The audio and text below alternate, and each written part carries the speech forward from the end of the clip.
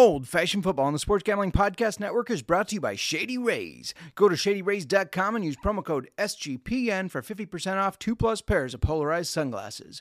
We're also brought to you by our NBA Playoff Survival Challenge. We're giving away $250 cash and a $100 gift card. Sign up today exclusively on the SGP.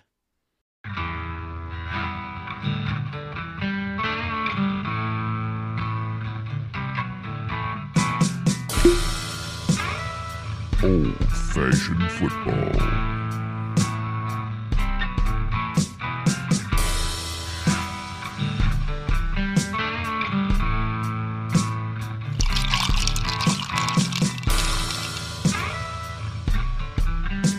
You make this deal right now, you pancake-eating mother. All right, deal.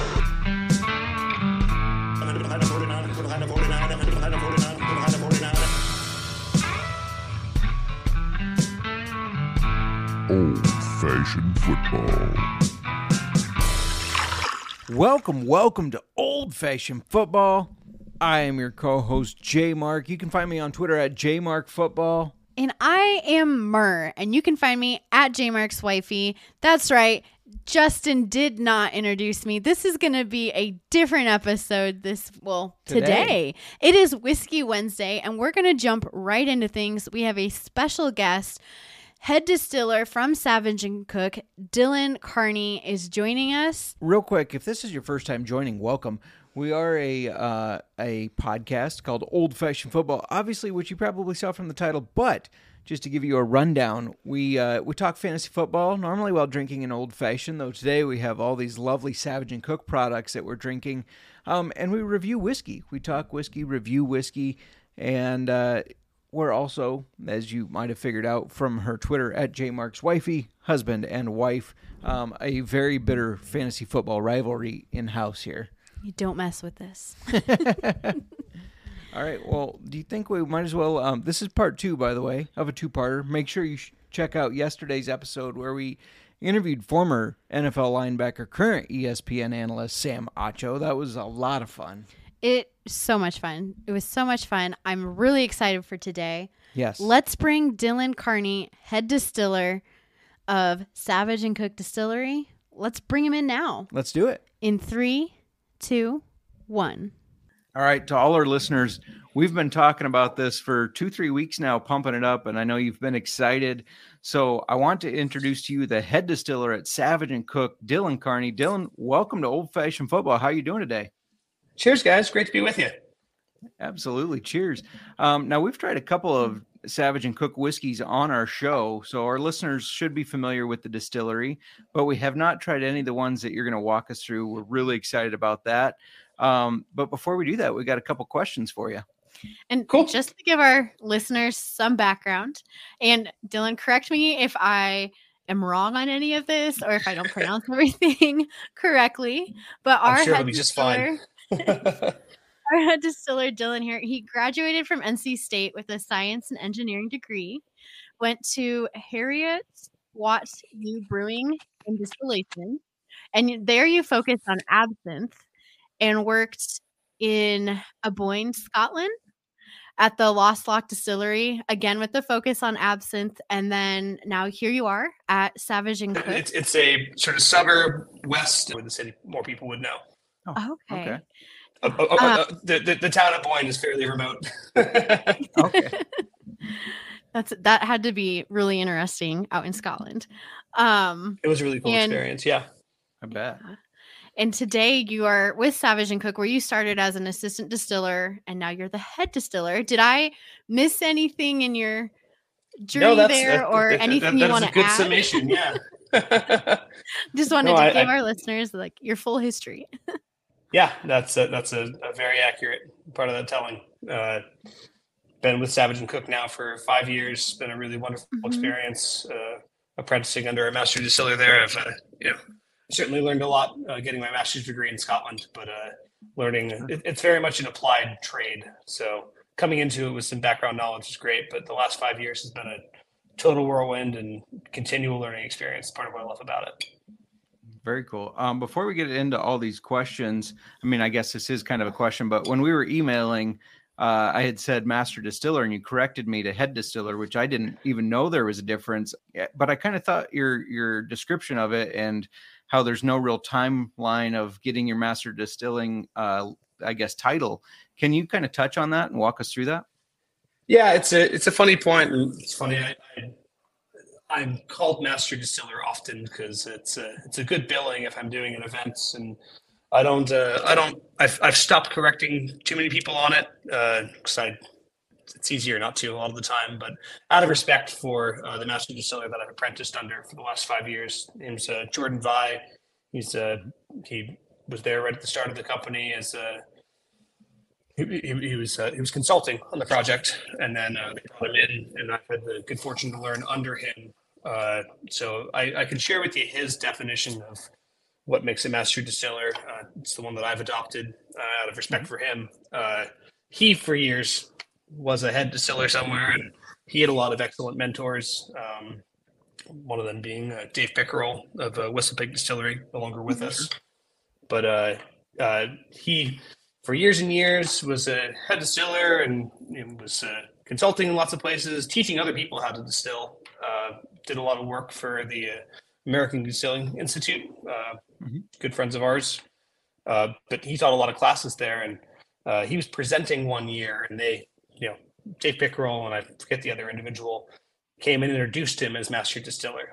They felt that he had earned it. So in my mind, it's a title that other master distillers say, when your peers let you know that you've earned it, you've earned it. Now, for certain sales roles, which is part of what I do as well, it's easier to just say, "Sure, I'm that guy."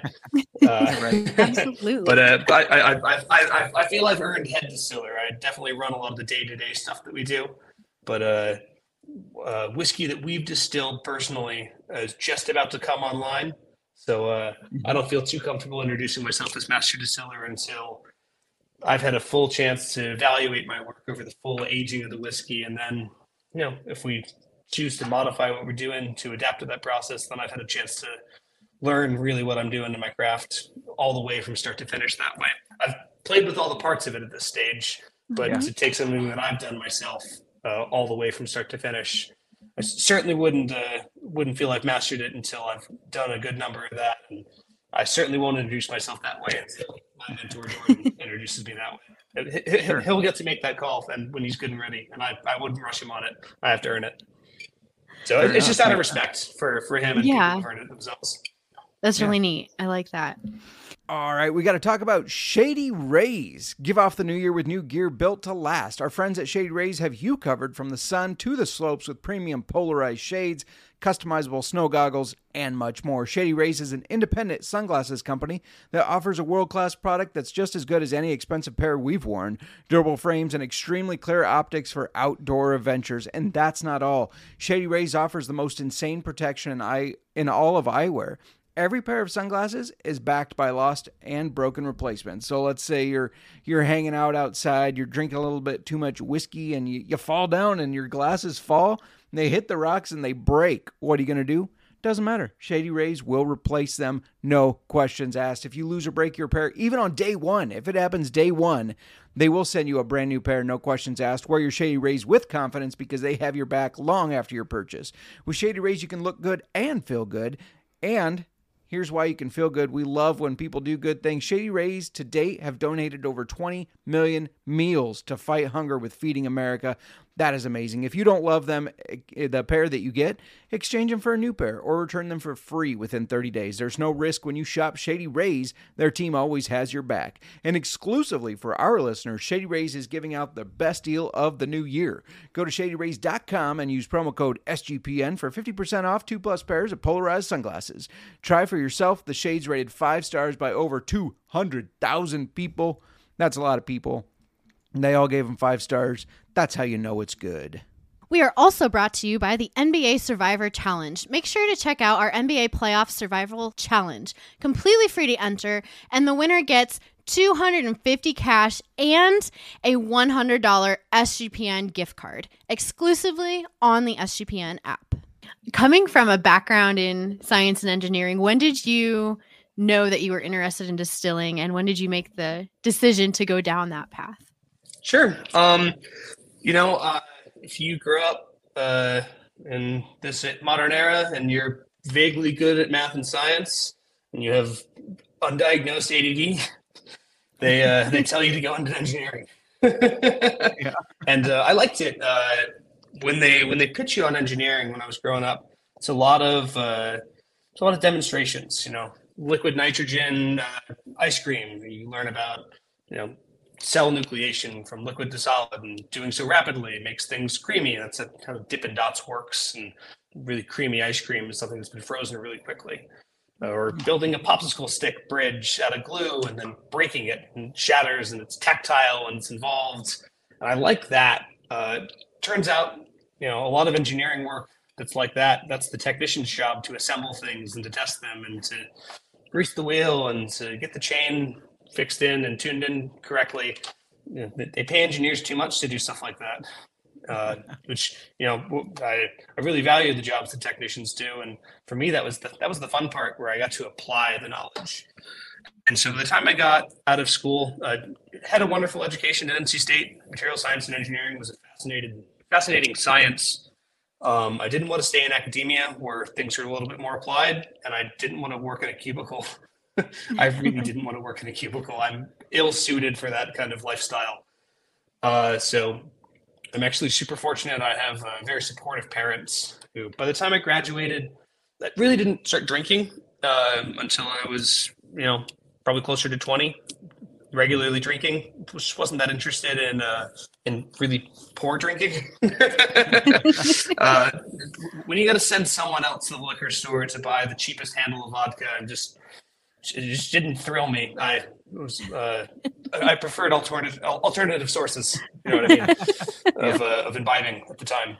But into being 20, by the time I could go to the liquor store myself, I started to explore not just the consumption of things, but kind of applied that engineering mindset to, why is this bourbon $10 more? What are they doing differently? What's in their mash bill? What kind of aging conditions is going on?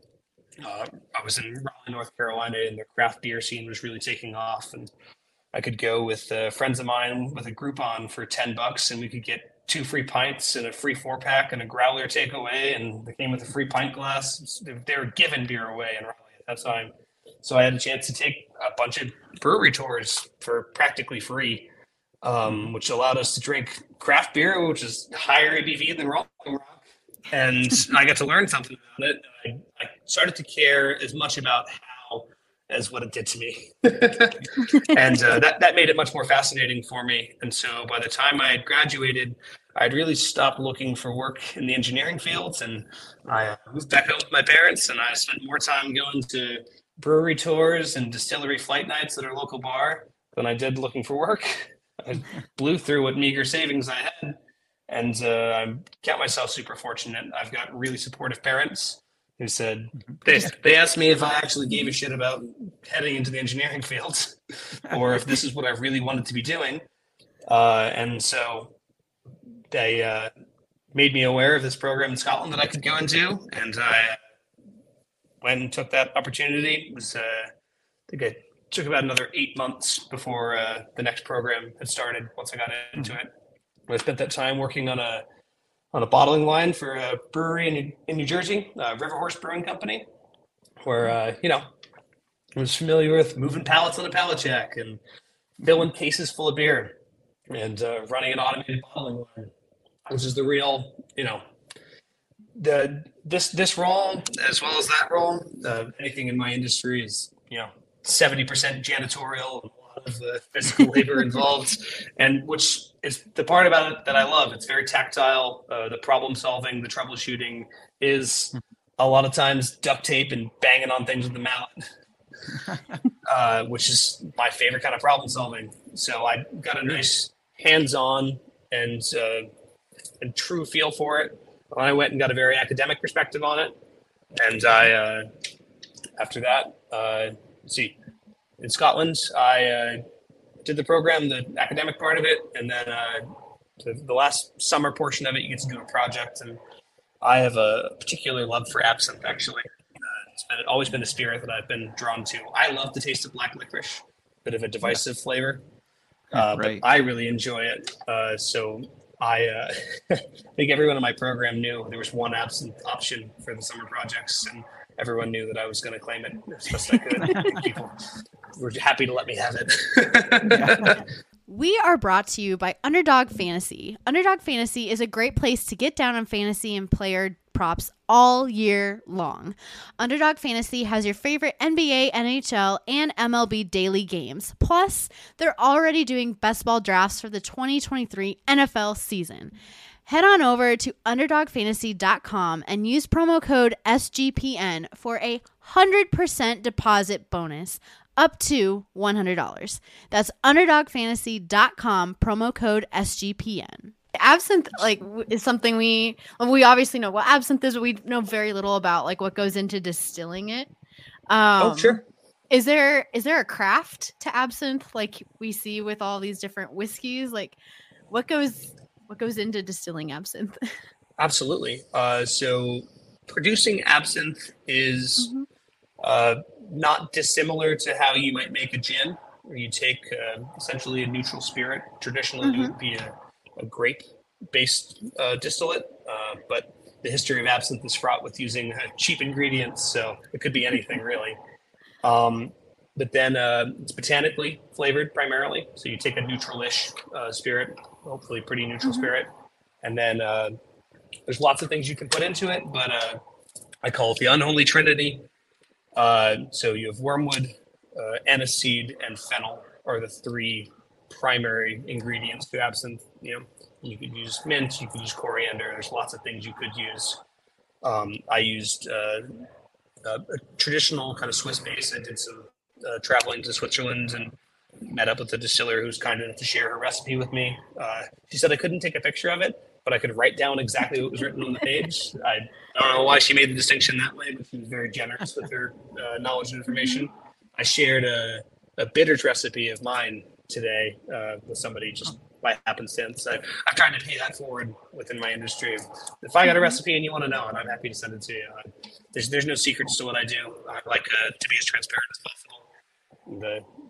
Very much how you do it, not what's written down, where all the skill is. So, but absinthe is made that way. You steep those botanicals overnight in your neutral spirit, and you redistill that, and that gives you a white absinthe, an absinthe blanc, which is more of a Swiss style, and then more of the French style is to infuse additional botanicals into that. A lot of them sort of leafy greens. Fennel and anise are green in color. It's really or mint is usually what I use for coloring. It's really the chlorophyll of those fresh green botanicals that are giving it that color. That's why a lot of absinthe bottles are dark color, because the chlorophyll will degrade. Same like the leaves on trees in fall. They'll turn a brown color, which is a perfectly tasty absinthe, but it's not as visually appealing looking. Of course, with whiskey, it's all brown, so right. It doesn't bother me either. I actually I travel with my own absinthe spritzer. Oh, nice. So I can make cocktails in the hotel room. I love a Sazerac. That's my favorite thing to do with the rye whiskey. Oh, nice. Nice. Yeah, your dad loves Sazeracs. Yeah, my dad loves Sazeracs. They're great. I guess my main experience with absinthe was in college. A friend of mine somehow got it from overseas, and we were looking at it. It's like mix the absinthe with water and the sugar cube and all that. And you're about to ruin absinthe. I know we're like looking at it. I've heard the story 100 times. I know the story. I know where it ends. Yeah, we're like, mix with water. Nah, we got UV blue. Let's try that. That sounds interesting. That's a new twist. It was not a great night for us. No, I bet it wasn't. It's a much maligned category. It's a shame to me, but the popular media has done no favors to it. It's really, if we want to blame someone, it's the temperance movement, the early 1900s. At a time where temperance was around, spirits are what's evil. Stick to safe alcohol like beer and wine. But the phylloxera was an infection that came from American New World wine roots They had taken and grafted old world wine onto new world roots in America, and they tried to go back. And it came with a mite, I believe, which they called it the phylloxera, and it decimated French wine production. And so Interesting. wine got really expensive in France, and French alcoholics who drank 3 bottles of wine a day could no longer afford to do that. But the production of the sugar beet allowed them to make neutralish, really rough spirit. They could flavor then with the absinthe botanicals, and that became a sort of working class alcoholic beverage. And so people who were just drinking a shit ton of wine then started drinking a shit ton of absinthe. And so you got some beautiful poetry and art out of it, but the hoity-toity French bourgeoisie didn't like the poor people get so drunk on cheap booze. So the temperance movement cracked down on it and demonized it in ways. Wormwood has a chemical component in it called thojune. Thojune is it's a mild psychoactive stimulant, pretty akin to a cup of coffee or a cigarette if you're a smoker. It's got a slight buzz to it, but it's pretty imperceptible. And if you're drinking 70% alcohol booze, it's going to be a pretty minor effect to whatever else it's doing to you. If you're just drinking that and you're painting to 3 a.m, it might help you stay awake a little bit, but it's not doing anything particularly special to you. There's no green fairy. I've looked, I've tried. Right? Well, that's interesting. Go ahead. They did a study where they fed straight thojune to mice, which reminds me of the studies they did on cannabis and our early prohibition of that, where they fed straight gas max of cannabis to monkeys. And it turns out that asphyxiating monkeys with cannabis smoke makes them a little bit stupider. If you asphyxiate anyone, deprive the brain of oxygen, and just give them straight smoke, it will make them dumber permanently. But that has nothing to do with concentrated THC. And it has nothing to do with, if you give someone a straight thojune injection or put it in super high concentration in the rat water, it'll for sure give them mice cancer. But so will anything if you concentrate it enough. Yeah, roughly. Sure. Interesting. Well, I feel like we know a little bit more about absinthe now. Yes. An unexpected absinthe lesson. Yeah, right? I love it. Yeah, awesome. How about a distillery lesson? Because I don't know a lot about how a distillery works. So as the head distiller, we know that Savage and Cooke is owned by Dave Finney. Does he approach you with ideas for new products? Is it kind of on you to create, or is there a team of people that go into that? Yeah. So Dave, definitely famous in the wine world. Dave's an excellent winemaker. He's really good about not micromanaging how we make whiskey. He hired Jordan first, who's an excellent and established distiller, and Jordan's taught me. I've taught David Link, our assistant distiller, is currently his title, but what have we been calling him? Our operations manager. He's got a skill set way more befitting than a assistant distiller. Sure. And there's David Sullivan's our production manager, and Dan Goldie is our catch-all, do everything that needs getting done. There's 5 of us on that production team and a smaller support team around that. There's not a whole lot of us. Dave does trust us to do the day-to-day on our own. I like to say that he's there right at the beginning and the end of new products. So we decided we were going to do the bourbon and the American whiskey to start off, and he set an objective, and he came in at the end, and we tweaked things, and that's kind of how our products have worked. Where he does all the packaging, all of the labeling is his work. I think that's his favorite part. Actually, he makes awesome labels. They're super eye catching. They're definitely of his style. It seems to be the part of the work he takes the most joy in, because he seems to be super awesome at it. But he is good about letting the whiskey makers make the whiskey. I wouldn't presume to tell him how to make wine, and I think that he feels the same way about making whiskey. Very nice. Awesome. What's day to day like for you as a head distiller? Yeah, so it's funny. I'm on an atypical week for me, which is becoming more and more part of my role to be out in the market. So sometimes it's, as I said earlier, kissing hands and shaking babies, going out and meeting with different buyers at liquor stores and different bartenders and talking cocktail ideas, figuring out what spirits are right for different markets. But the day-to-day work of a head distiller, I start nice and early. I like to get the day rolling at about 6 a.m. I do all my best thinking from about 6 in the morning to 10 in the morning. At that, I'm functional, but my brain is more scattered by that point of the day. All my best thinking is done real early. So I get up and I'm fired up. I think about it. There's 6 or 7 big machines that all have to come into play. I like to get there first just to get everything spinning. Think about it as lots of spinning plates. I get the boilers fired up. The cooker gets the water added to it. The grain processing system starts spinning. I've got some great assistance from our operations manager, David Link, and Dan Goldie when they come in. And I hand them a couple plates. And I've got we've really figured out a great relationship where everyone knows everything that's going on. So I see a pump halfway assembled and I know exactly what's going on next. And it's this funny dance that I've developed. It's the only full-scale production distillery I've worked at. The place in Scotland I worked at was relatively small.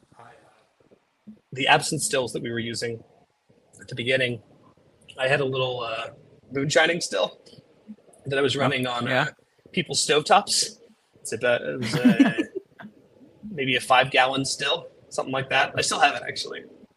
And they had 2 like it, so I increased our production capacity for absinthe by 50% by bringing my own still in.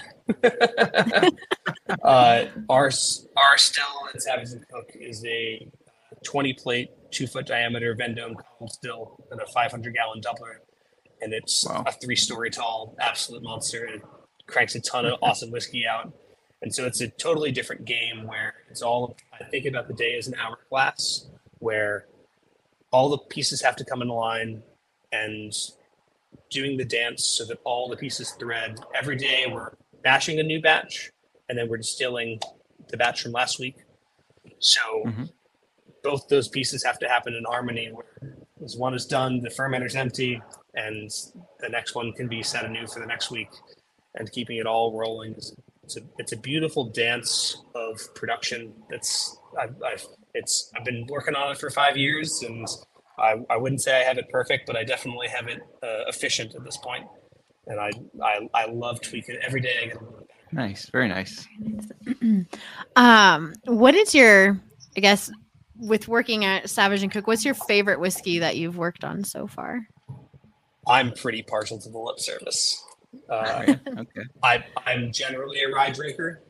I like all spirits. I'm an equal opportunist when it comes to category. But rye is definitely a favorite of mine. And that's probably the one I'm most proud of. Nice. With all the whiskeys we've tried, I feel like just in the last year, I've learned I'm really partial to rye too. Yeah.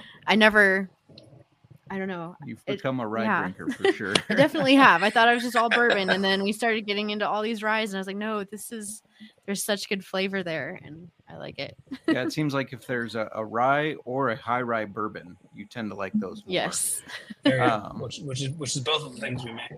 Not the 21% super high for the burning chair, but it's definitely there. Yeah. So for the listeners that don't know, you guys worked with Scottie Pippen on a product called Digits. I'm kind of curious how that came about. Did Scottie approach you guys, or how did it kind of all come together? Yeah, super interesting project. I'll get to kind of how we make that and how that's been a really interesting thing to work on. The answer is that Scottie did approach us. He was looking to get into making brown spirits. That's the thing that he enjoys. And so he was familiar. He didn't know our whiskeys yet, but I think he knew Dave for his wine reputation. And someone that he was working with made him aware that Dave had a distillery. And it's funny, if I want to get a hold of Dave Finney, or if you want to get a hold of Dave Finney, I don't recommend calling the Orange Swift tasting room and leaving a message.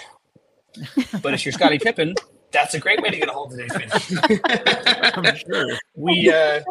We actually thought that it was a prank. We thought, why would Scottie Pippen be calling us? Yeah. But if Scottie Pippen calls and leaves a number for you to call back, you gotta call him back, right? Yeah. So Dave called him back almost immediately.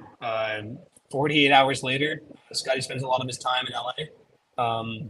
So Dave, that's a hop and a skip away from us in the San Francisco Bay Area. So Dave got on the plane and met him down there for lunch. And lunch turned into dinner.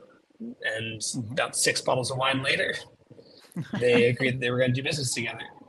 Dave is I got a lot of respect for Dave's sort of ethos and how he runs things. And when you're someone like Dave Finney, established the way that you are, you don't have to do business with people you don't like.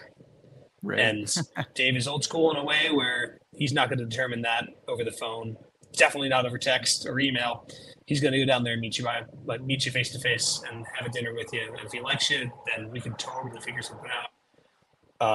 And if he doesn't, then that's how it has to be. But for him, it is about the personal connections with people, I think. So they had a great connection. They had a wonderful day together, it sounds like. And I think where the name Digits comes from, being an old school kind of guy that he is, a handshake is a binding agreement for Dave. So when they stood up from dinner and shook hands and said, people will have to draw up contracts and that's not going to be either of them, but that's going to get drawn up and that's going to happen, but we're going to make whiskey together. That's that. And the shake of the hand, that was, I think, the moment that sealed it for Dave. And so, Scotty's a huge guy to anybody, right? And so he's got some massive hands, and hands that are central to his. He made his career on working with those hands and playing basketball with them, and that's it helps if you can palm the whole basketball, right? Yeah. And I think the gravity of shaking hands with Scotty and sealing the deal there, and he is such a striking figure in that kind of way. And hands are so unique in that way that was a moment that Dave fixated on, and that was so special and impactful and sentimental to him. That's why it was called Digits, and that's why Scotty's hands are the focus of the label. Very That's cool. really neat. Yeah. So a cool kind of testament to who Dave is as a person. And obviously it's a brand that's got to be, Savage and Cooke is focused on who Dave is. That is his brand alone. And of course, having the wine barrel finishes is going to be a central part to that. I'm sure we'll get to that. But Digits is about Scotty. And so having him be the central focus makes the most sense. The way that we make that one, really interesting product for you to make. We'll get to the burning chair and how I make that. Not finished in wine barrels. That's not Scotty's identity, so it didn't make sense for that to be the identity of that product. And we sat down with Scotty and we talked to him about what he likes in a whiskey and what he's looking to get out of a whiskey. So we sat down. I think Scotty would be the first to admit that he's not a bourbon connoisseur, right? That's not what he's been trained in.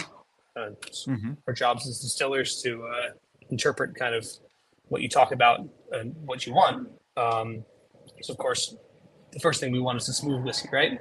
But of course, I'm going to give you a smooth whiskey. That's a given. So we honed in a little bit past that, and we're really targeting a soft and an elegant kind of product. It's supposed to be subtle. It's supposed to be rich. It's supposed to be luscious in that kind of way, but definitely on the lighter and delicate kind of side. They wanted to make a premium bourbon, so that's the direction that we wanted to go in. In order to do that, I'm deliberately pulling from barrels kind of deep in the center of our warehouse where they're a little bit more insulated. Not getting nearly as big of a temperature swing, so they have a much softer impact of the wood. It's going to be a lot more subdued and more subtle, which is the kind of whiskey Scotty wanted to make. And it's really interesting to pull from the same stock that I used to make Burning Chair, which I think is a really robust product. Having the cab barrel finish is a big part of that, but deliberately pulling from totally different parts of the warehouse, using the same stock. This is a totally different kind of whiskey. We also filter it with a really fine filtration at the end right before bottling, so that has an impact as well. But using the same raw materials to blend two really different products has been a super interesting experience for me. Learning to utilize the tool set that I have in a totally different way for a totally different kind of product has been a really informative and growth opportunity personally for me, getting to try and blend something that's so different, trying to make it as good, but in a totally different kind of realm and spectrum. But it's been a fun challenge. It's always fun challenges for me. I bet. At the end of the day, I get to drink the whiskey, and that makes all the challenges fun. Yes. Okay, so before we got some, I don't know if Justin already told you, but we had some listeners send in some questions. And before we get to those, what do you think about diving into the 4 whiskeys that you sent us? I've got them all set up in front of me. It would right. it'd be disingenuous for me to let you taste them without me tasting them with you. I love that. I got to tell you, it was very hard not to open these as soon as they came. We have waited. We have just been looking at them. We wanted to wait for you before we tried. I should be fair and tell you that I've been doing market work all day, so I've been tasting these 4 since 10 in the morning. Nice. And I've been sampling polite small sips. Sure. Just for our listeners, so that our listeners are aware, the 4 that we're going to be going over today, we have the Second Glance American Whiskey, Lip Service Straight Rye, the Burning Chair Bourbon, and the Manhattan Project, which I'm really excited about. Yes. Where would you like to start with those for us? Let's begin with the Second Glance, if it's all right. Yeah, absolutely. I find that to be the best opener. I'll toast you a visual cheer, a virtual, cheers. Yeah. Yes. Cheers. Cheers.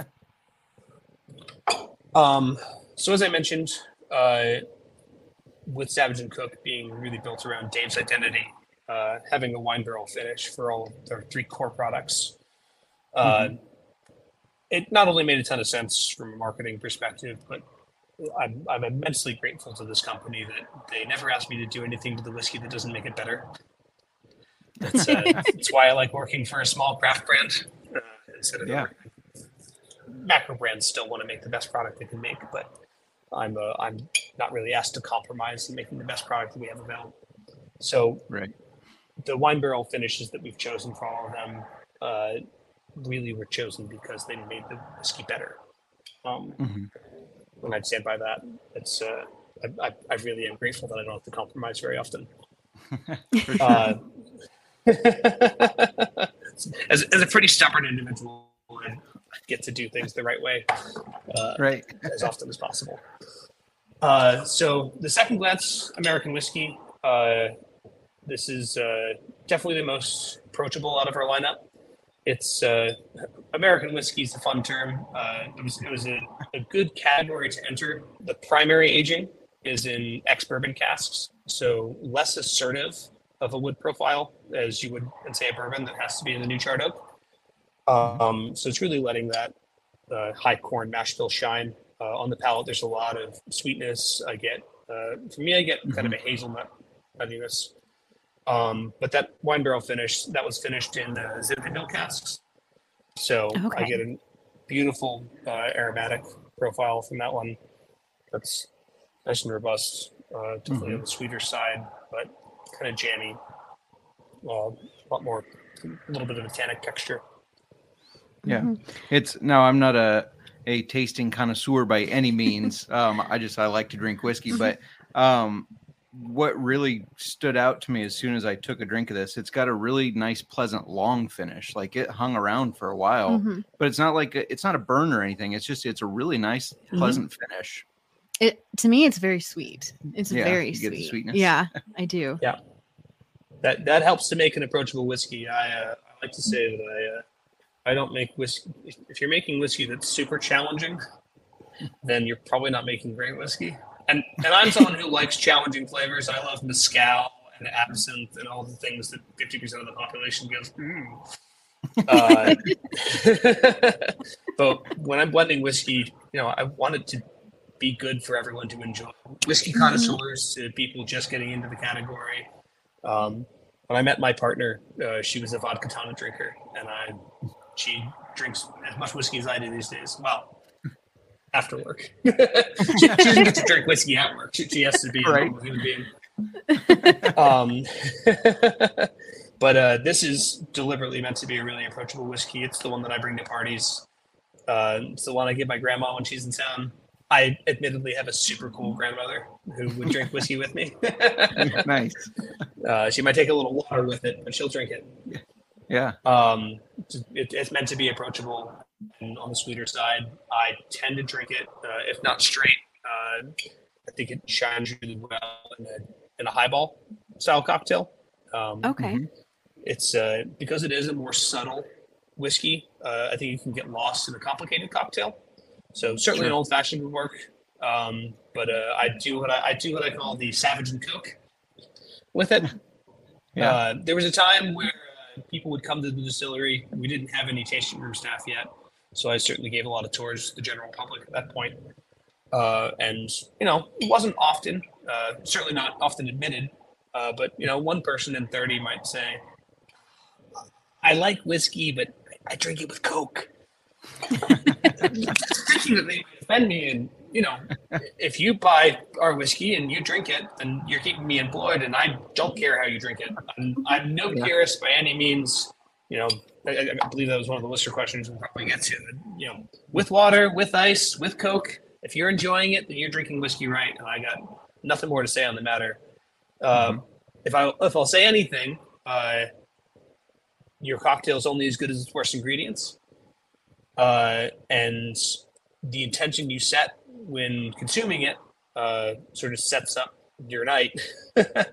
I like to take 2 ounces of the second glance. I'll do a 1/4 ounce of Fernet, which is a sort of eucalyptus-driven Amaro, 2 dashes of chocolate bitters, and then I like to use the glass bottle pure cane sugar Mexican Coke. Okay. I'll put that in a nice glass with a metal straw. I'll do a twist of lemon, put that on top, and it's still a whiskey and Coke. It's one of the more popular whiskey drinks for a reason. It's a great flavor combination, but elevating it just slightly doesn't make it that complicated. Super easy to put together still. Not hard to remember the portions of it. It's just a splash of a couple other things. But this spirit does really well with nice, simple things like that can showcase what's nice about the spirit, this sort of soft sweetness of it, and pair that with a couple of small, interesting flavors. And keep things pretty simple. Doesn't have to be complicated to be really easy to enjoy. So I'm an advocate for that first and foremost. For sure. A little bit about the label, just because that's an interesting one. We're working in an audio medium. But we've got so it's called The Second Glance because the label on this one, it's a man kind of straight on and then a little bit in profile, kind of like a mugshot. It's based off an Andy Warhol painting that Dave there's a particular affinity to. But being a black and white image of the man in the skinny tie, it kind of looks like a tooth or like an X-ray of like the head of needle nose pliers. So, which now that I've said, now that it's in your head and you're like a Rorschach test, it'll blur in front of you. The whiskey might have that effect too.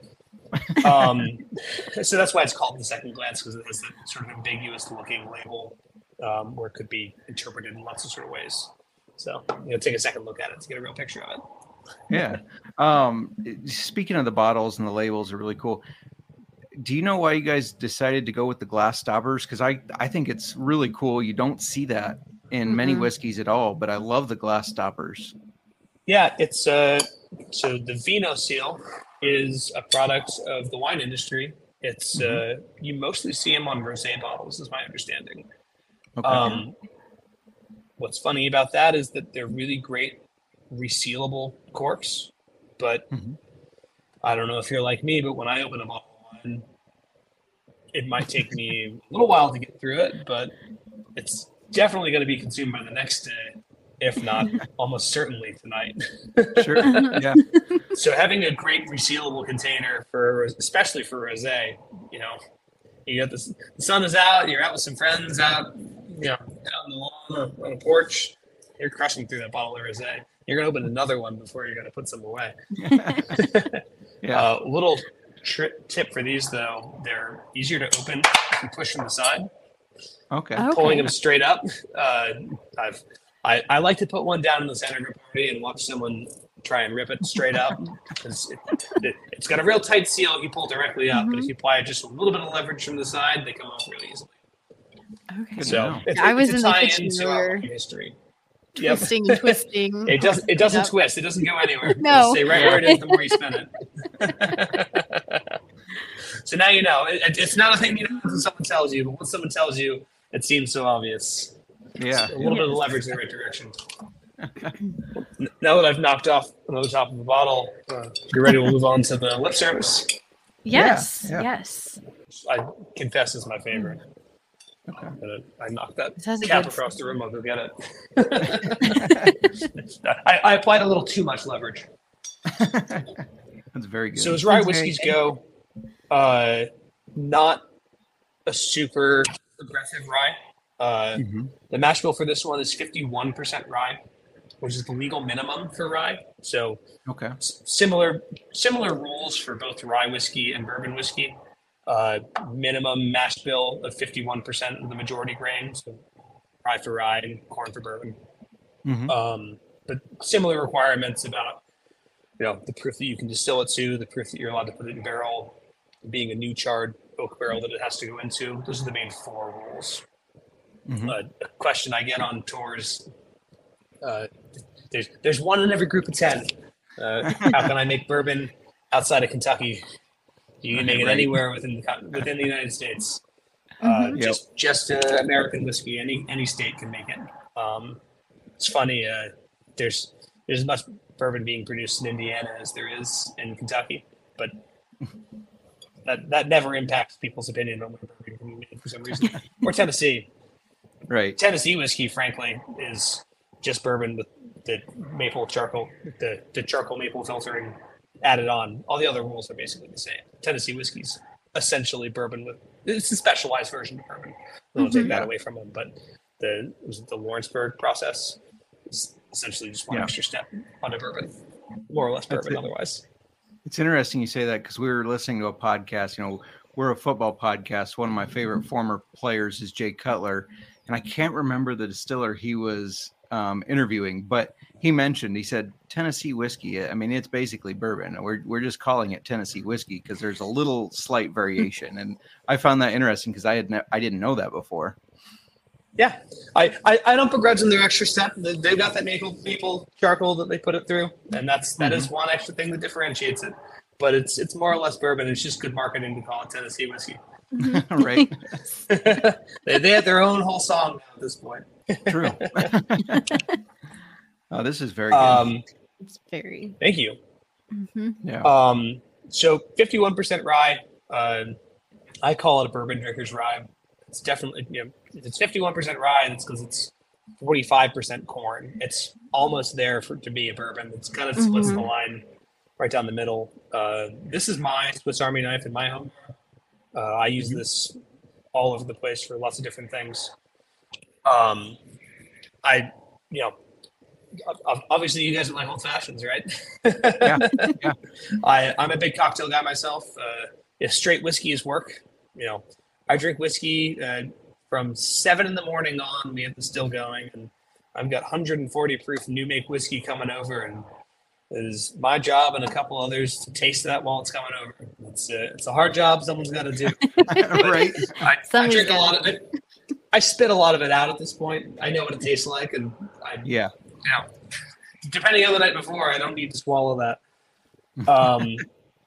But so when I get home, I'm certainly not shy about using an ice cube, and I certainly like making a cocktail. I've always enjoyed making a cocktail, so this is a super versatile spirit in that world, especially your prohibition style cocktails that tend to lean on the sweeter end, old fashions, Manhattans. I'm particularly partial to a Boulevardier, which is a Negroni with whiskey instead. Yes. We just had one of those for the first time a few months ago. Yeah. And very impressed. It's very good. Very good. They're good. They're great sort of right before dinner, kind of between an appetizer and an entree. Yeah. It's kind of my favorite time to have one. I do all the cooking in my house because I really enjoy cooking. And that's definitely the drink I like to have while I'm making dinner. Nice. Really stimulates the appetite. Plus, I like drinking while I cook. Right. We need to implement that. Right. Oh, it's a critical part of my process. It's how I call the muse into play. I don't cook with a plan. Whatever comes out, comes out. There's a lot of things in the pantry, and a lot of things end up in there. I have to be very precise for work. So when I cook, 5 garlic cloves, Anything fuck it, goes. 7 garlic cloves. We're chopping them up. They're going in the pot. There you go. It's kind of how you cook. You don't go with a real plan. I don't use recipes. I No, kind you of like improvise. this seasoning kind of sounds good to me with this Yeah. or this spice. I look up critical times and temperatures to make sure that things are safe or they'll bake correctly. If I'm going to do something like that, but otherwise, let the muse speak for me. There you go. So the rye whiskey is finished in French Grenache barrels. So it's got that sort of balanced spice profile. But then it's enveloped. For me, the Grenache barrels lend this fullness of texture. It's almost a creamy sensation on the palate, which I think I really like spicy rye whiskeys. That MGP recipe that we're all familiar with, that 95% rye, I really like that one because I think it's really good. This is certainly more subdued than that, but having the Grenache barrel finish, I don't feel that it covers up that rye.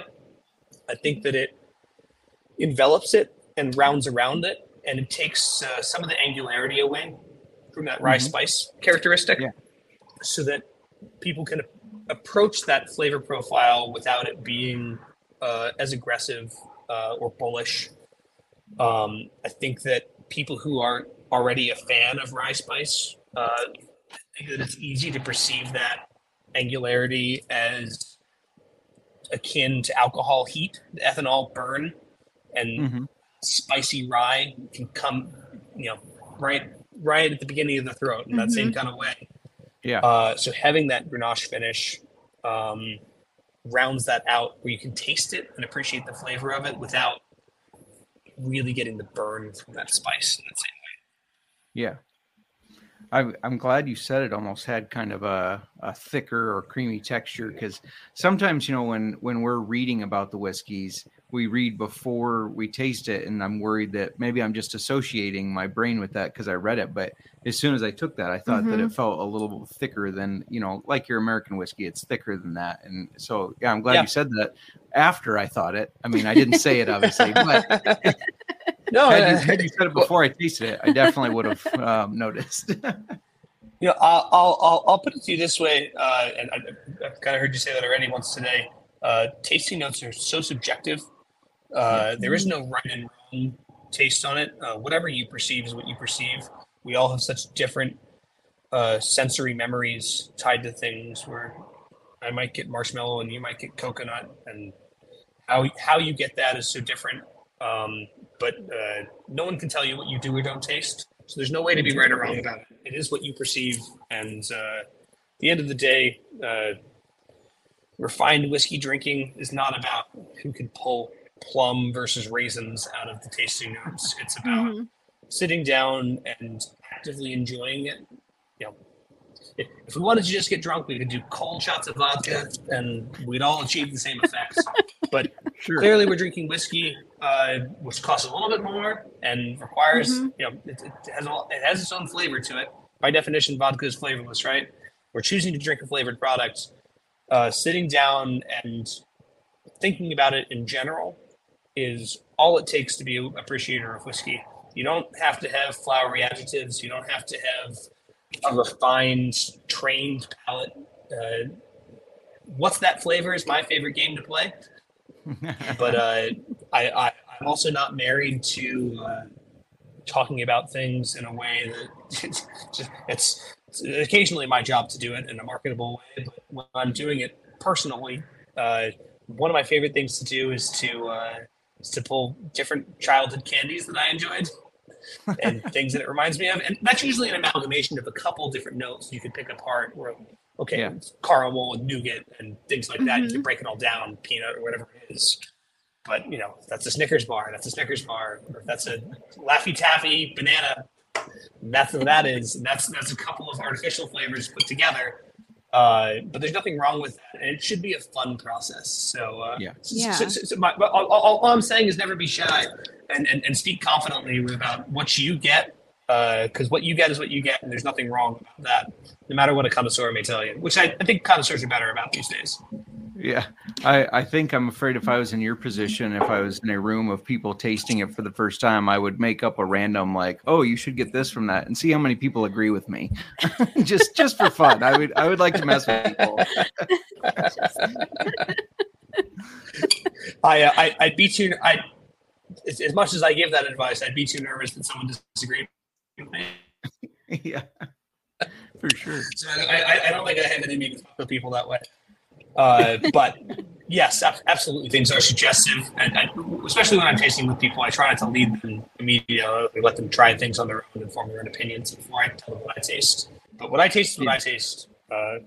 As long as you like it, I'm a happy guy. Yeah, absolutely. Especially making 3 products. As long as someone likes at least one of them, I'm usually a happy guy. Right. Yes. So I assume Burning Chair is next. So that's the right? rye whiskey. Any other questions on that one? Yeah, that'll be next. Okay. I don't have any questions on the rye. For that one No, too. it's very good. I like it. Yeah. A Now, lot. our first experience with Burning Chair, we found it it was wall to wall, and it was a barrel select.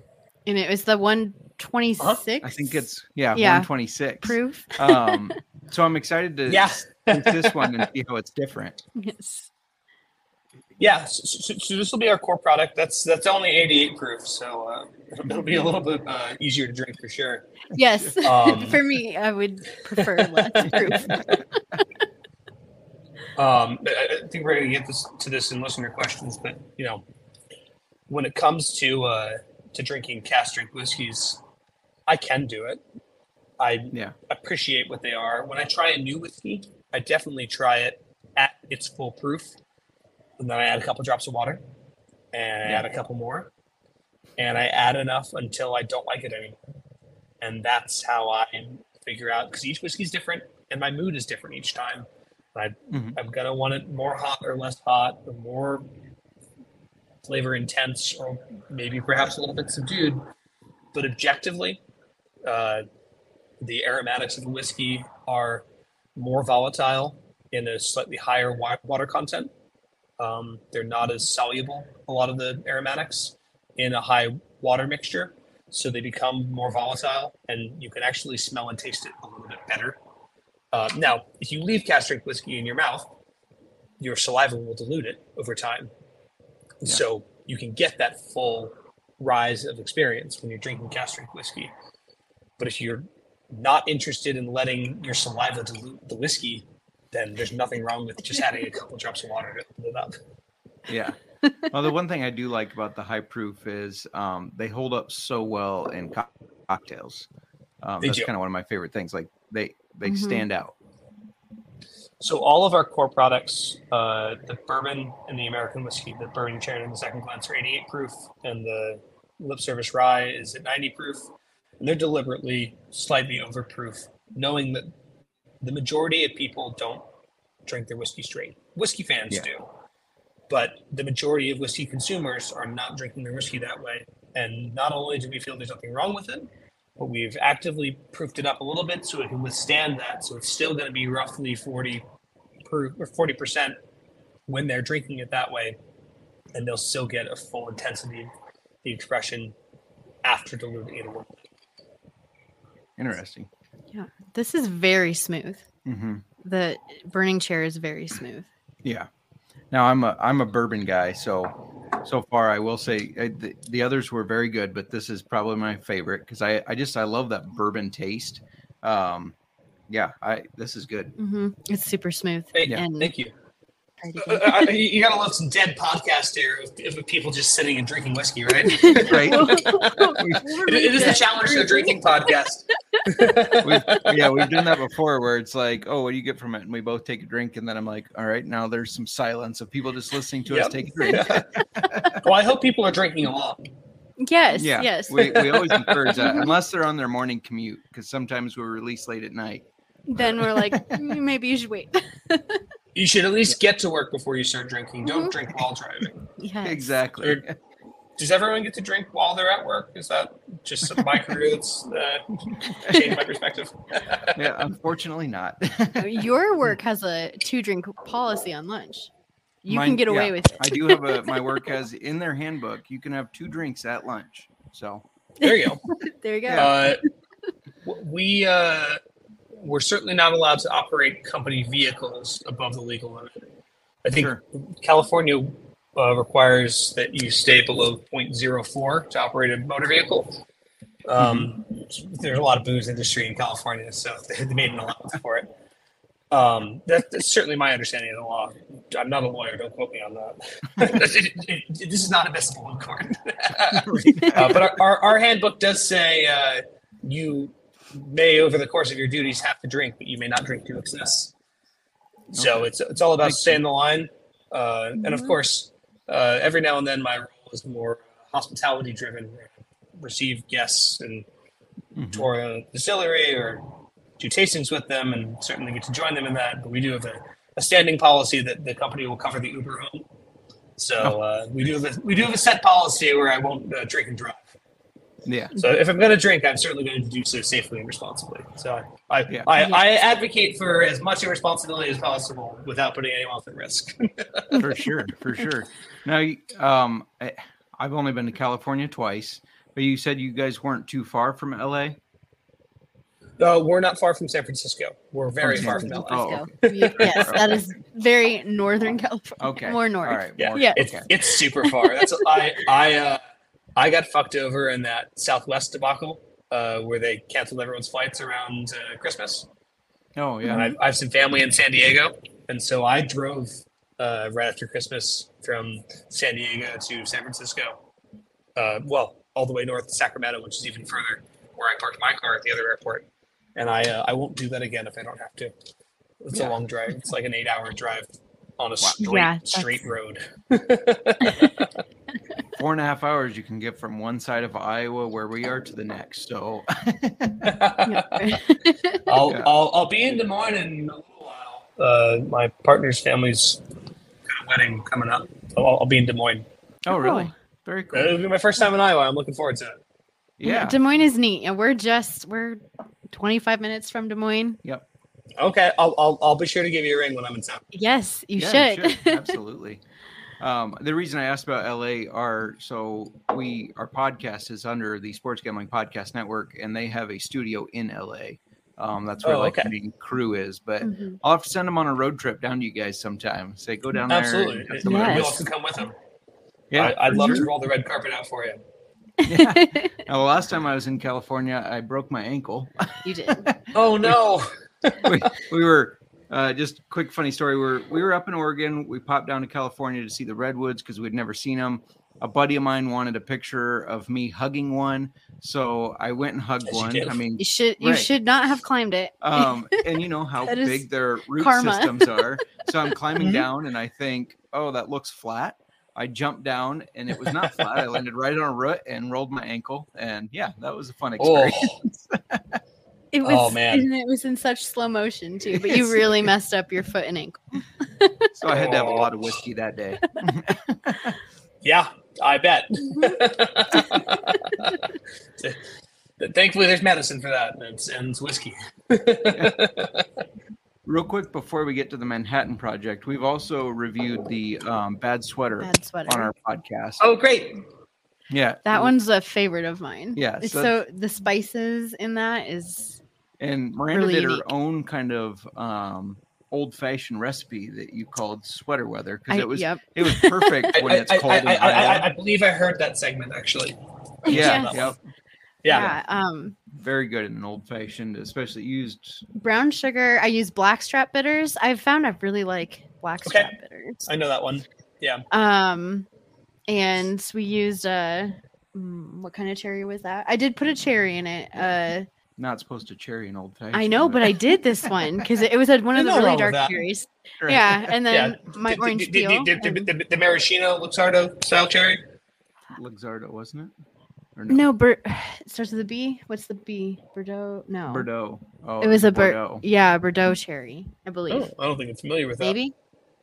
Is that I a think cherry? it's a Bordeaux Is cherry. that Yeah. okay? I'm like Yeah. second guessing myself. Possibly. But It was a dark cherry. It was perfect for an Iowa winter. I will say that. Yeah, we had it in the 'cause winter. There with you all go. the spices in Bad Sweater. I mean, it was kind of a warming feel. Mm-hmm. I do a lot of hot toddies with Bad Sweater. Ooh, I bet that would be good. It's got all the things in it already. And maybe you put a lemon peel in there, Mm-hmm. squeeze a lemon, maybe some honey because it's not particularly sweet on its own, and that's a hot toddy ready to go. Just top it up with hot water and keep going. I was very sick with a bad cold during New Year's Eve, and I used Burning Chair because I always read you're supposed to use something with higher proof, so I used the Barrel Select one because it's higher proof. And I told friends and family, I said, I know it sounds crazy, but I swear by it. I swear it did make me feel better. Maybe it was just the whiskey. I don't know, but it's going to purge the humors from the body. Right. That's some old medicine right there. Exactly. Yes. The Bad Sweater was a particularly fun project to work on. We've kind of tweaked it every year since we put it out. But when we've originally decided we were going to do a spiced holiday whiskey, it's kind of a good segue into the Manhattan Project, where there's a lot of well-funded marketing teams doing sweet products in those categories, right? There's we can all think of one spiced holiday whiskey that has a great marketing team, right? I was never going to outcompete them in marketing dollars. We were never going to get the kind of placement as that. I wanted to create a spiced holiday themed whiskey that satisfied a real whiskey drinker's itch for that kind of product. It's a funny thing where, I'll have it, especially around the holidays, and whiskey drinkers will come and I'll be doing a tasting and they're like, yeah, I'm good, man. It's like, no, you should try it because it is good. I know that when I say flavored spice whiskey, people get reluctant, but it's flavored with real dried botanicals. It's minimally sweetened with brown sugar. It's funny. It's a really prominent part on the label that it's brown sugar in spiced whiskey. What is it? It's 6 pounds of brown sugar in 1,250 gallons is the recipe. Oh wow! So it's nothing. It's a handful of Right. it's a handful of sugar into a tank. Mm-hmm. So, which because whiskey is kind of sweet on its own, and things like vanilla and spices that are in it, cacao nibs, have their own sweetness to them. So I tried the recipe without any sugar for a while and conceded it needed just a little bit. In the same way, I've been known to put a little whiskey in my coffee. Yeah, I tend to drink my straight coffee black, and certainly plenty of neat whiskey. But when I marry the two together, it just needs a little cream. The two flavors are somewhat disjointed if you don't bridge them just a little bit. And so the spiced whiskey required just a little bit of sugar to marry those botanicals with the whiskey. But the whiskey was supposed to be the focus. So that's the whole point of Bad Sweater, that whiskey's the focus. Well, I've had other spiced whiskey, and I can tell you that yours is way better, in my opinion. It's very good. Yeah, I appreciate that. I was just trying to make a product that was honest to the whiskey that is the base, and that was what was important to me on that one. And so it was a fun project to work on. Myself and the Master Distiller had a lot of fun putting that together. sure. To that end, that kind of leads us in a nice segue into the Manhattan. I will note about the Burning Chair. I'm not sure I mentioned that's finished in Cabernet barrels. Kevin. Okay. That's why it has that nice sort of dry finish before we move on from that one. I think that's really a nice feature of that one. It's a 4-year-old bourbon. I think it punches well above its sort of age class. Those cab barrels haven't really draw that lingering finish out. For sure. So moving on from that, I actually put it in the hotel minibar fridge. That's kind of how I recommend serving it. Do you have a cold bottle or perhaps some ice to have the Manhattan Project? We had them pre-iced. We did. I did. Well, we took the ice out. We didn't know if we should have it just neat or if we should have it on ice. But we started it on ice and then poured it into a different glass. Because we're like, well, wait, maybe we want to have it neat. Yeah. I don't know. Okay. But our glasses are cold. They are cold here. That's probably just fine. Yeah, my concern with icing it is after we got through our questions and this being the last on our tasting, I assumed anyways, I was afraid it'd be too watered down. So that's why we decided to take the ice out. That's probably fair. So I personally keep mine in the freezer at home, and I just serve it that way. You can certainly pour it over ice if it's starting warm. It doesn't necessarily need dilution. It just needs, Manhattan needs to be cold. It's a cocktail. Mm-hmm. Yeah. Yes. To have wine and whiskey together, it can be a tough combination, but with just a little bit of chill, they work really nicely together. Yeah. So the Manhattan Project is our third iteration in the RTD space. Ready-to-drink cocktails have certainly had a big surge in popularity within the United States. Definitely a byproduct of the pandemic where people were at home and wanted to have restaurant-style cocktails that they missed. It's funny, in the last 3 years, people have gotten much more educated about what they like or don't like about their cocktails. And I find an informed audience to be my favorite audience to produce for, because they're starting to like all the things that I like. Yeah. This is very, very good. Mm-hmm. I'm definitely the cocktail person on our production staff. So doing this recipe is definitely as close as I can put out in a bottle to what you would get if you came to my home and asked for a Manhattan. Yeah. And that was very much the point and the ethos around it. We use the same base as we do for the rye whiskey for the lip service. And then it's 2 parts of that. 1 part are sweet vermouth. We're sourcing from a local producer near us in Sonoma, Rockwell Vermouth, based in Santa Rosa now. The owner and producer, Burke, is a friend of mine, and he makes a really top-notch local vermouth. I've done my own vermouth in the past.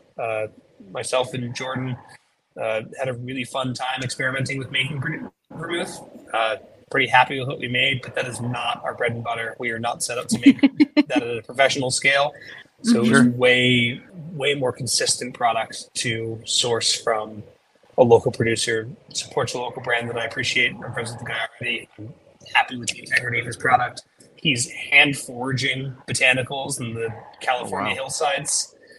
He makes a really cool vermouth. Rockwell Vermouth, again, is the name of that. Okay. So cool. 1 part that, Manhattan's a little bit, and more martinis have this there's a weird stigma of vermouth, I think born of unrefrigerated and super oxidized vermouth, but people minimizing how much vermouth is in their up cocktails that feature vermouth. I believe in using fresh vermouth that's been kept cold, used within a month of being opened and kept in the refrigerator the whole time. And if that's the case, I want to have a vermouth-forward cocktail. That's the whole point of ordering a Manhattan. Otherwise, just drink your whiskey neat. If you don't like vermouth, don't drink vermouth. Yeah. So 2 to 1 whiskey to vermouth is the ratio. And then I had a really awesome time together as a team. We worked to create our own bitters recipe. I believe there's 23 different botanicals in there. And it was I made a 55-gallon drum of bitters. And you better believe that my home cocktail bar has dasher bottles of bitters that we made. I'm using a lot of that now. Those are the only 3 ingredients: the same base whiskey that makes up the lip service, the Rockwell Vermouth, and some house-made bitters. And it is meant to be a cocktail like you would expect to have at your favorite local restaurant and your favorite cocktail bar. This is it's really good. Yeah, I haven't had a Manhattan in a long time. This is really good. Mm-hmm. Very, very good. We're going to have to change our name to Manhattan Football. There's no reason you can't mix it up. You do a special thing for the Super Bowl every year. And there you go. To a classier Manhattan or something. Yeah, there you go. Now, this is, we've had a lot of different of the ready-to-drink type things, and a lot of them they're too sweet, or they're just not quite like you order from a restaurant. So for any of our listeners, if you're looking for something that does taste like you've ordered it from a restaurant, I think you hit it right on the head here. This is really, really good. Thank you. When we first entered this space, it was a fun day. It was a day I Ubered home from work. we sat down in our conference room we have at the distillery, beautiful space that Dave constructed, and we tried every RTD we could find. Everyone's job that week was to go home to your local liquor store and buy all the RTDs that they have available. We were going to get a sense of what the market is. And there were a couple that were not just egregiously saccharine, which I think a lot of people like, and there's a reason that people make products that way. But sort of segued deliberately out of the bed splitter to this, because that was kind of the same idea, where if you want something that's super sweet, that product is already out there in the market, and we all know what it is. Yeah. But if you want something that's a little bit on the drier side and more spirit forward and focused, or what you might expect to get at a nice cocktail bar, then that's a space that has some room for us to enter. And so that made sense for us to make that kind of product. And in truth, that's a product I'm much happier to be making. Yeah, for sure. Well, this is definitely good. I'm gonna have to. My grandma loves Manhattans, and we're gonna have to share this with her, Yes. or get her a bottle. We're just gonna need to get her a bottle. Get her a bottle. I think so. Yeah. Yes. Your mom loves if I am Manhattans. if I am in my home bar, I do like to serve it with an orange peel. Okay. Okay. Again, about setting intentions when you're having a cocktail. I am someone who garnishes their drinks when I'm at home by myself having a cocktail. Yeah. It sets my intention to the drink. It's my reminder that I'm there to appreciate the drink and not just tip it right back. Yes. Right. Yep. All right. It's a visual indicator of respect and appreciation for the cocktail. For sure. You said that this is one of. Did you say this is one of 3 like ready-made ones? This is the 3rd iteration. We did a blood orange flavored vermouth, and we did a Negroni previously under the homeschool label. They came in a 4-pack. Some of them, they're still out there in the market. We probably won't produce them again. Having a sealable container is helpful. Sure. I call especially the Manhattan, the blood orange Manhattan was 70 proof, and a 200 milliliter crown cap glass bottle, like a little beer cap. Yeah. I called them hand grenades. 200 milliliters of 70 proof Manhattan is a lot to have as one person. 2 of them is too much. It's like a half bottle of whiskey you're drinking, which my goodness. I have a distiller's tolerance for booze, and even I shouldn't have 2 of them at a sitting. I should stand up and walk around. I actually, being a California distiller, I described opening just one of them. I said, treat it like an edible. Have half. See how you feel. Maybe split it with someone. Definitely don't open another one until it's hit you all the way. That's hilarious. It's a rookie mistake. Right. Yeah.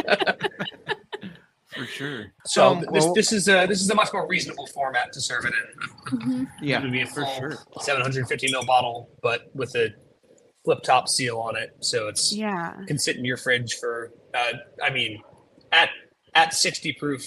I advise you refrigerate your vermouth.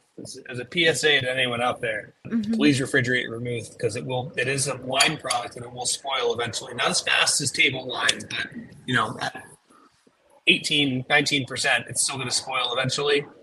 This at 30% ABV is a little bit more shelf stable, but certainly better out of the fridge. But will sit on your shelf, sealed indefinitely. I don't want to say indefinitely, but for a long, long time. Certainly as fast as you'll drink it, and then can sit in your fridge for comfortably months. But I'm pretty confident that once it's open in your fridge, you're drinking it a lot faster. It will be gone. I was even thinking about when we're done with this and I'm doing the audio producing, I'm going to need a little bit more. So just so you know. Absolutely, that's how I do all my best work. Yeah. All right. Well, while we finish it, we had some listener questions. If you don't mind, we're going to run by you. Absolutely. Okay. From our longtime listener, so far, So far. Zach, he wanted to know, how does one get involved and started in distilling, and what is the path like to make it all the way up to head distiller or master distiller? And I know you kind of talked about Sure. all of I'll that, circle back. a little bit of that, yeah. But if anyone, like if I wanted to go and just get involved in distilling, what would be the path for me to get there? Yeah. Certainly, I took an academic route into what I'm doing. Certainly intended to. I went to school for it at Harriet Watt University. She mentioned at the top. I'm not sure that I said is where I studied. It's the only university that I know about that gives an accredited Master's of Science in Brewing and Distillation. Nice. In truth, that wasn't a necessary step. You can be a very good distiller or brewer without doing any formal schooling in it. It was a good transition from the sort of engineering track that I was already on, so it made a lot of sense for me. In truth, I learned best in applied fashions anyways, so I've learned more in the first year of being a distiller than I did from reading textbooks. It is kind of an apprenticeship kind of gig. It is a train in that sense. I've had the good fortune to have a really awesome mentor. Again, his name's Jordan Vines. Just an absolute fountain of knowledge, and has been. I try and be as open of a book as I can be with the knowledge that I have, because I've had the benefit of having an awesome mentor who keeps nothing from me, is always quick to share information that will help me be a better distiller, because that helps us make a better product. So finding a good mentor like that is pretty key. Your local craft distillery is probably the quickest way into it. If you happen to live near a Jim Beam or something like that, if you're in Kentucky on the Bourbon Trail, I imagine they're probably hiring on their bottling line. That's often how people kind of work their way through. It's a foothold into the door, but that's certainly a long path up. There's a lot of people who want to be head distiller, and they once you get to be head distiller, you tend to stay somewhere for a long time. So it's a very non-traditional path to it. And either way, it's a non-traditional career field, and you kind of have to find your own non-traditional path to that. But learning everything that you can, finding good mentors in the industry is, I think, a really important part. It is, to its credit, an industry where we're all very passionate about what we do. It's a hard job. It's a job we all love. You couldn't do it if you didn't love it. It would be utterly exhausting otherwise. So I think certainly all the interactions I've had, anyone who does anything remotely close to what I do is always happy to share. Unfortunately, lots of people think it sounds like a pretty cool job. So it's a competitive field in that sense. Sure. Our newest hire, David Link, our operations manager, did about 6 months of interning for free, because we couldn't say no to that. And then he was so good when he showed up that we couldn't not hire him afterwards. He's a real heavy hitter. He solves any problem we put in front of him. So nice. Being indispensable and being willing to do anything that needs to be done. That's how I've come at it, and that's how I would go about it. So that's around that particular question. This is not an easy answer to the question. But that's, sure, yeah, right. That's how we've done it. Yeah. All right. This one is from our listener, Paul. Now, he thought he knew this answer, but he said, can whiskey or scotch get better with time? He was assuming no, but he's always wondered, does that aging process stop at the bottling? So one of the beautiful things about spirits is that a bottle of spirits is a snapshot in time. So when that bottle is sealed, it will sit and be what it's going to be indefinitely. It is shelf stable in that way. Now, I've had the good fortune of trying some Dusties, as the whiskey fans like to call them. Yeah. What's interesting about trying an old bottle is that, especially you hit periods in time where it's a boom and bust industry, whiskey, and because it's so slow to change, because you have to lay down whiskey and wait so long. When times are good in the whiskey world, people are laying a shit ton of whiskey down, and then as demand for it dips, then all of a sudden whiskey gets great because people didn't ask for it, so you let your 6-year-old whiskey become 8-year-old whiskey, and then that became 12-year-old whiskey, and all of a sudden you have a ton of older stock to work with, and you can blend some really awesome whiskeys that way. And so that's what's cool about trying an old dusty bottle, is that maybe it comes from an era where Wild Turkey was just throwing old barrels into base level product because they had a ton sitting around and they could make the product better, and there wasn't demand for it and such where they could sell that for $300 a bottle like they could now. It's an 18-year-old Wild Turkey one. It actually costs, but speculating wildly. So that's what's cool about trying an old label of something, is that it's a snapshot of that period of time where they were making their blend in perhaps a different way, and it's interesting from a historical perspective. I will note that when your bottle is open, and I implore you, please, if you've got a cool bottle of whiskey, open that shit. Yeah. Don't sit on them. Drink them, share them with your friends. Special bottles merit respect and appreciation, but as a producer, the way you can best appreciate it is not by sitting and taking pictures for Reddit and sitting on empty bottles. Open them, drink them, and share them with your friends. But if you do have a cool old dusty bottle like that, what's cool about it is that it's a different period of time. Not that it's matured like a bottle of wine will. It doesn't. It will. If you get down to the last third of it, it'll oxidize a little bit over a couple months. You're not in a rush to drink it. You don't have to refrigerate it. It'll lose some of its intensity.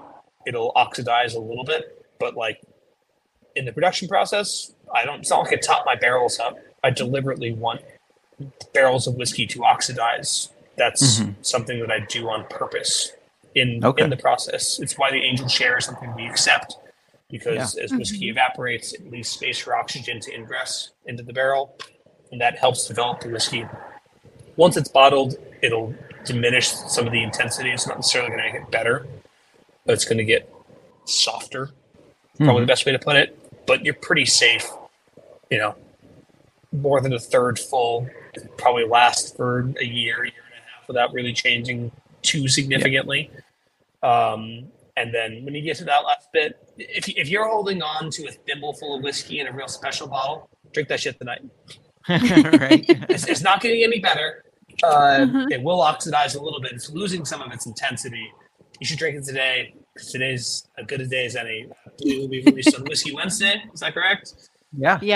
Yep. It's Whiskey Wednesday. You've got one swallow of some cool whiskey you've been saving for a long time. Drink that tonight. Now is the time.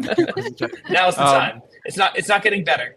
It's interesting you mentioned the dusty bottles, because on April 2nd, my parents came over for my birthday, your birthday. We kind of had a birthday celebration, my dad's birthday, and they brought some bottles. Triple that birthday. I guess, yeah. They brought some bottles that I guess were my grandpa's that I didn't even know they had. Yeah. I don't remember what one of them was, but the other was Ezra Brooks 12-year from 1972. It's sealed. It's unopened. It's in a special collector edition bottle. But I'm very interested to crack that open and try it, see what it's like. Especially hearing you now say it's going to be exactly how they produced it. Basically, it didn't age or change in time. It is how it was. If it's not been sealed, it's possible that it's oxidized over time. But if the seal is still good, then it is actively a snapshot of time. That is what is so cool. I don't mean to say that dusty bottles are not cool. They are a very cool thing to try, because it represents a distillery of a certain era and a different kind of style of production. Those things do drift over time. my job is consistency, and I try and make my product as consistent as I can. But whiskey will drift as demand drifts, and the distiller's job is to make the best whiskey they can at any given point in time. But that will change over time as your resources change. So that'll be a totally cool thing to try. Yeah, for sure.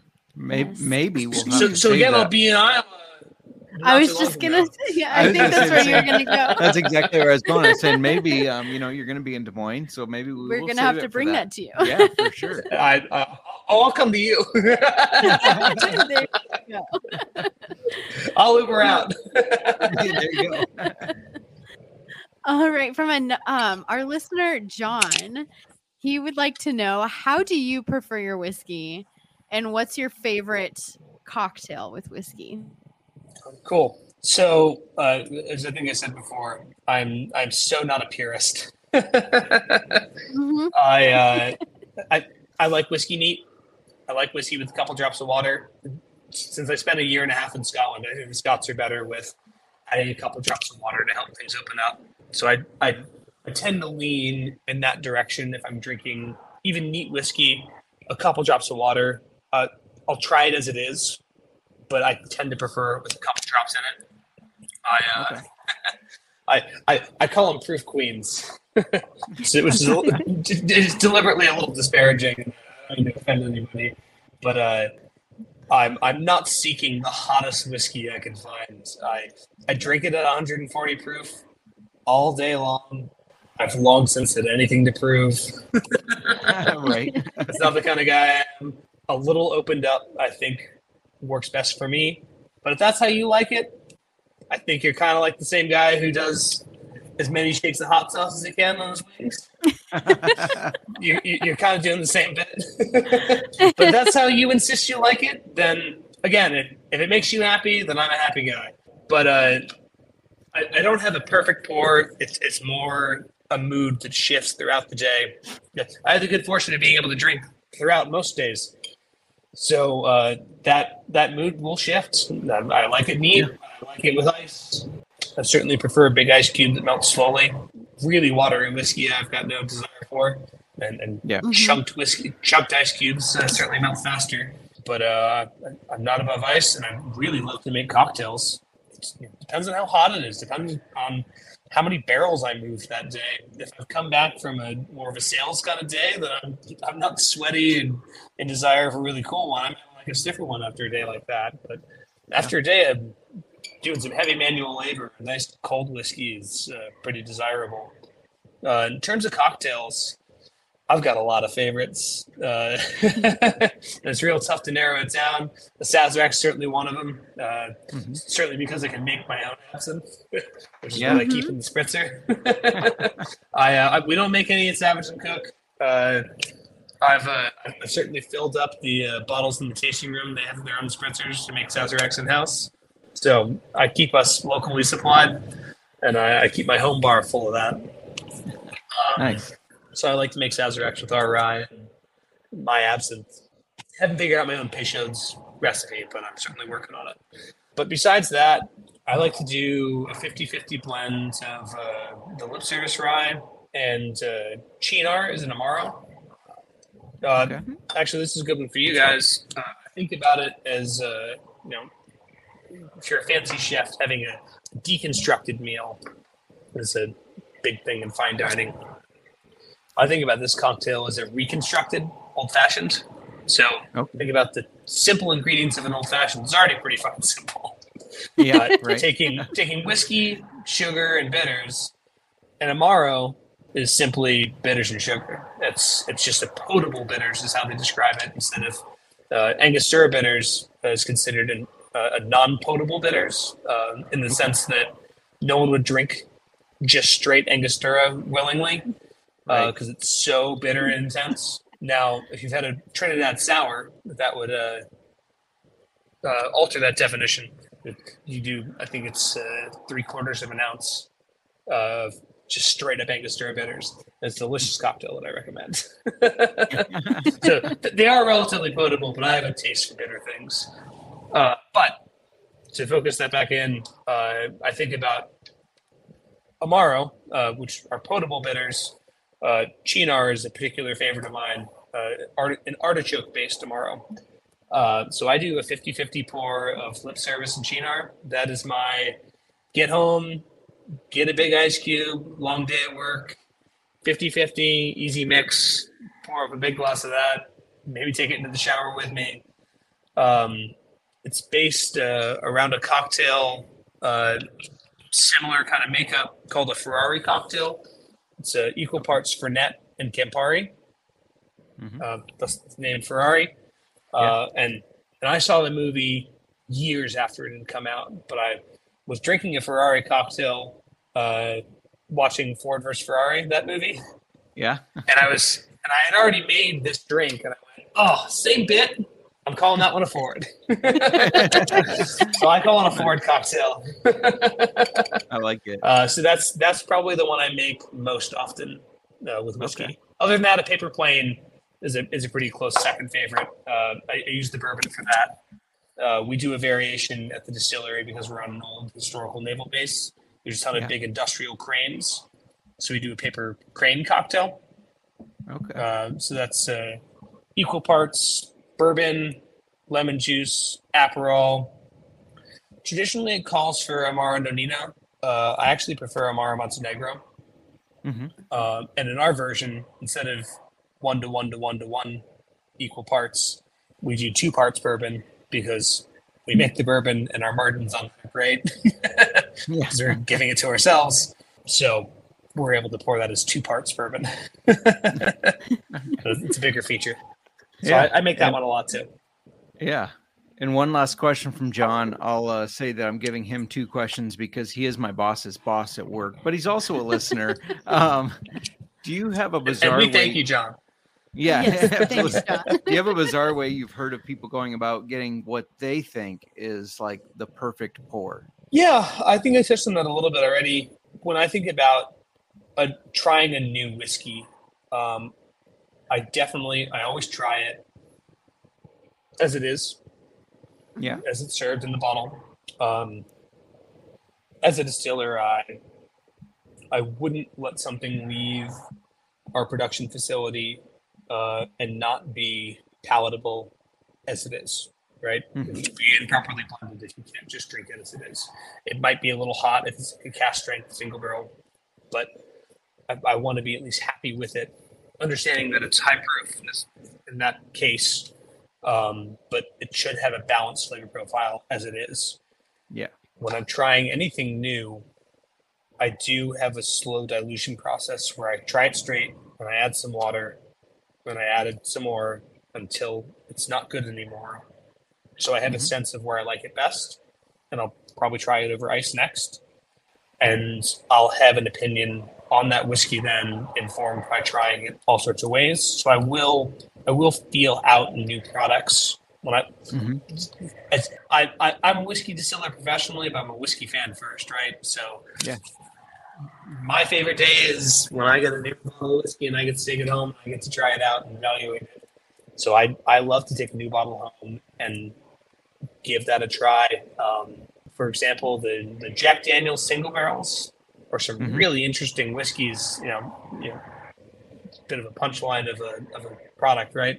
Standard Jack Daniel's, which as someone who's an appreciation for process integrity and consistency, basic Jack Daniel's, if I'm at your home and you've got nothing else to offer me but some base Jack Daniel's on ice, I'm still a happy guy. That's not a bad product.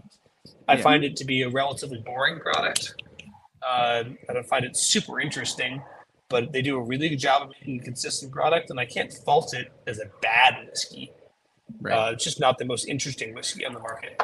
But some of their specialty releases have been great. They have a lot of interesting things and nuance to them. Their single barrel production in particular, I've found some really interesting ones, but they can be hot. So those ones I feel merit at least a couple drops of water. I usually add a fair amount to those ones. And then I really like them. I find them to be really good products. But so in answer to a perfect pour, it depends on my mood for sure, but it also depends on the whiskey. And it's going to be different for every product. It's going to vary with mood. It's going to vary with what I'm drinking and how I'm drinking it and what kind of day it's been. If it's hot outside or cold outside, or if I'm by the fire.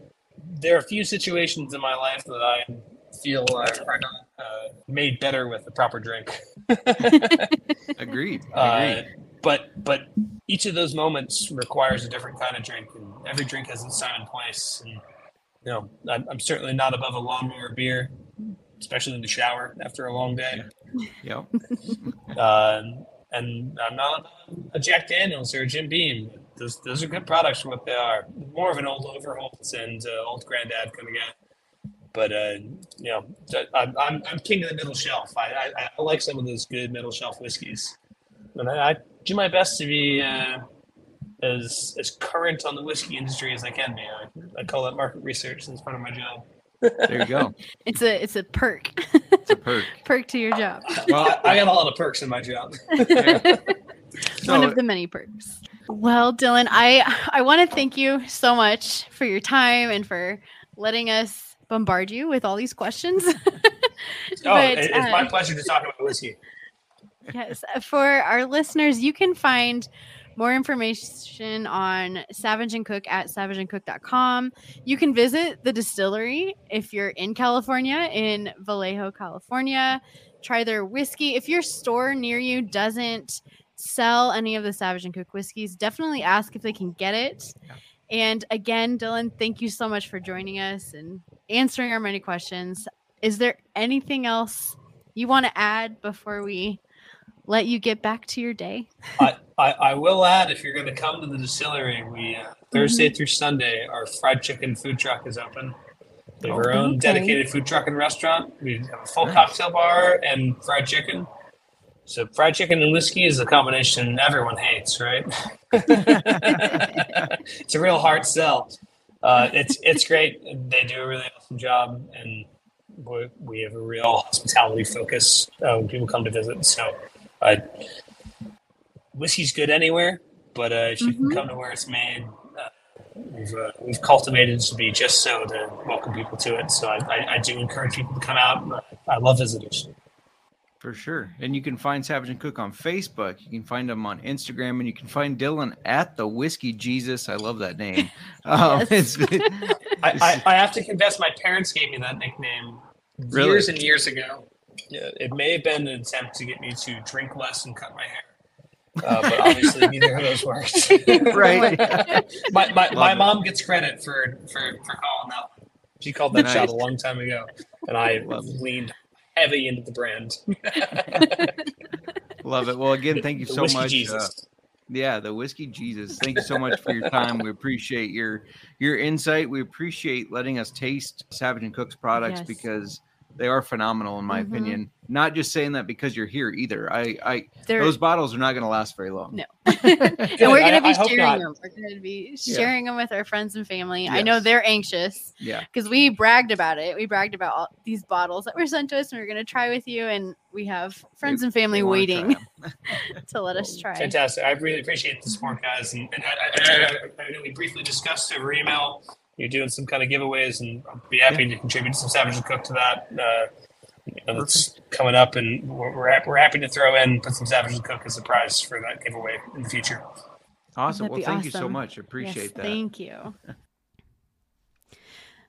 Again, let's give a special shout out to Dylan Carney, head distiller at Savage and Cooke Distillery, for joining us on the show today, discussing all things whiskey and distilling. It was so much fun. Very fun. All of the Savage and Cooke whiskeys that we tried today and the Manhattan Project were amazing. I highly recommend go out and look for a Savage and Cooke whiskey to try. All of our Savage and Cooke products are gone. Going once, going twice. I didn't like that. Hold on.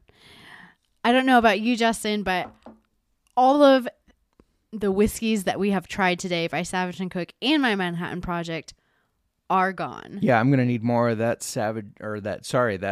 Manhattan Project. Going once, going twice. Sold. Old-fashioned football.